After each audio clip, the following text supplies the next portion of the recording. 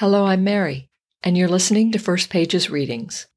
In this podcast, I explore reading and celebrate books as cultural messengers. Each episode, I'll read from 3 books of either fiction, nonfiction, young adult, middle grade, or poetry.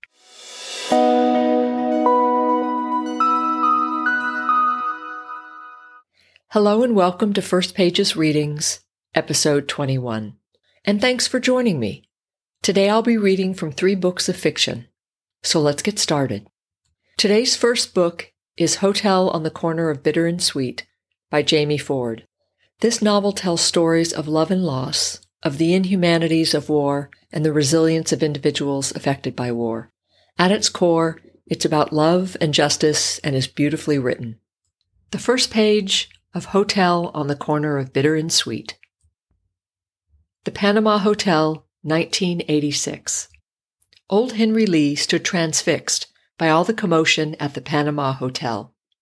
What had started as a crowd of curious onlookers eyeballing a television news crew had now swollen into a polite mob of shoppers, tourists, and a few punk-looking street kids, all wondering what the big deal was. In the middle of the crowd stood Henry, shopping bags hanging at his side. He felt as if he were waking from a long-forgotten dream, a dream he'd once had as a little boy. The old Seattle landmark was a place he'd visited twice in his lifetime. First when he was only 12 years old, way back in 1942, the war years, he liked to call them. Even then, the old Bachelor Hotel had stood as a gateway between Seattle's Chinatown and Nihonmachi, Japantown.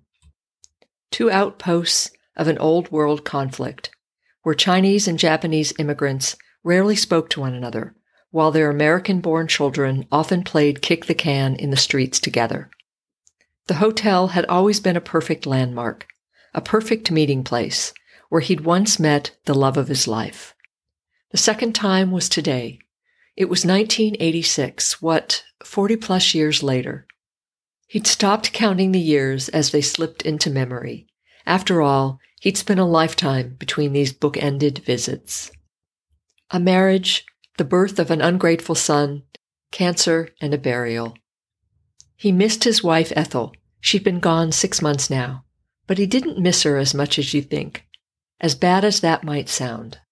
It was more like quiet relief, really. Her health had been bad, no, worse than bad. The cancer in her bones had been downright crippling, to both of us, he thought. For the last 7 years, Henry had fed her, bathed her, helped her to the bathroom when she needed to go, and back again when she was all through.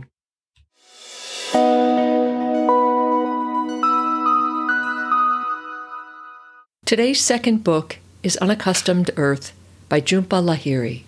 I love this collection of stories.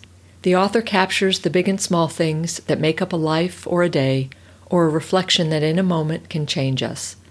The stories are heartbreaking and wise, and endlessly interesting. The first page of Unaccustomed Earth. After her mother's death, Ruma's father retired from the pharmaceutical company where he had worked for many decades, and began traveling in Europe, a continent he'd never seen. In the past year, he had visited France, Holland, and most recently, Italy. They were package tours, traveling in the company of strangers, riding by bus through the countryside, each meal and museum and hotel prearranged. He was gone for 2, 3, sometimes 4 weeks at a time. When he was away, Ruma did not hear from him. Each time, she kept the printout of his flight information behind a magnet on the door of the refrigerator, and on the days he was scheduled to fly, she watched the news, to make sure there hadn't been a plane crash anywhere in the world. Occasionally a postcard would arrive in Seattle, where Ruma and Adam and their son Akash lived. The postcard showed the facades of churches, stone fountains, crowded piazzas, terracotta rooftops mellowed by late afternoon sun. Nearly 15 years had passed since Ruma's only European adventure, a month-long Eurorail holiday she'd taken with 2 girlfriends after college, with money saved up from her salary as a paralegal. She'd slept in shabby pensions, practicing a frugality that was foreign to her at this stage of her life.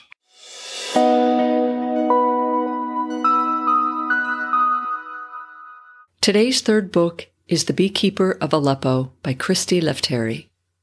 This is a beautiful book.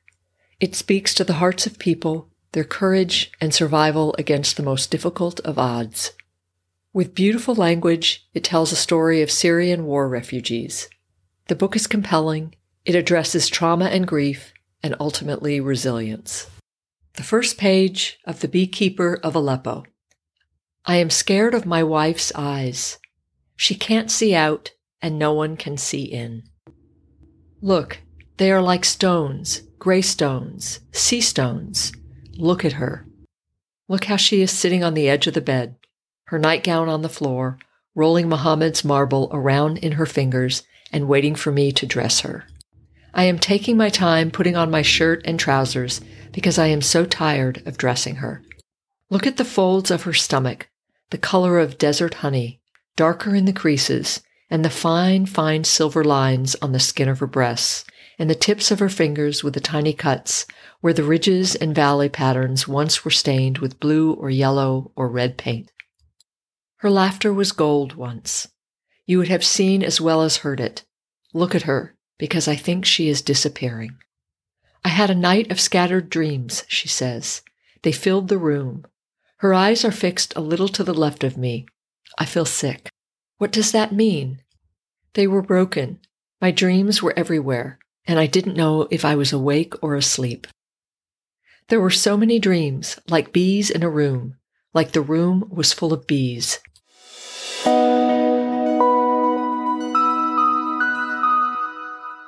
If you liked listening to this episode, please leave a review and tell me what you think.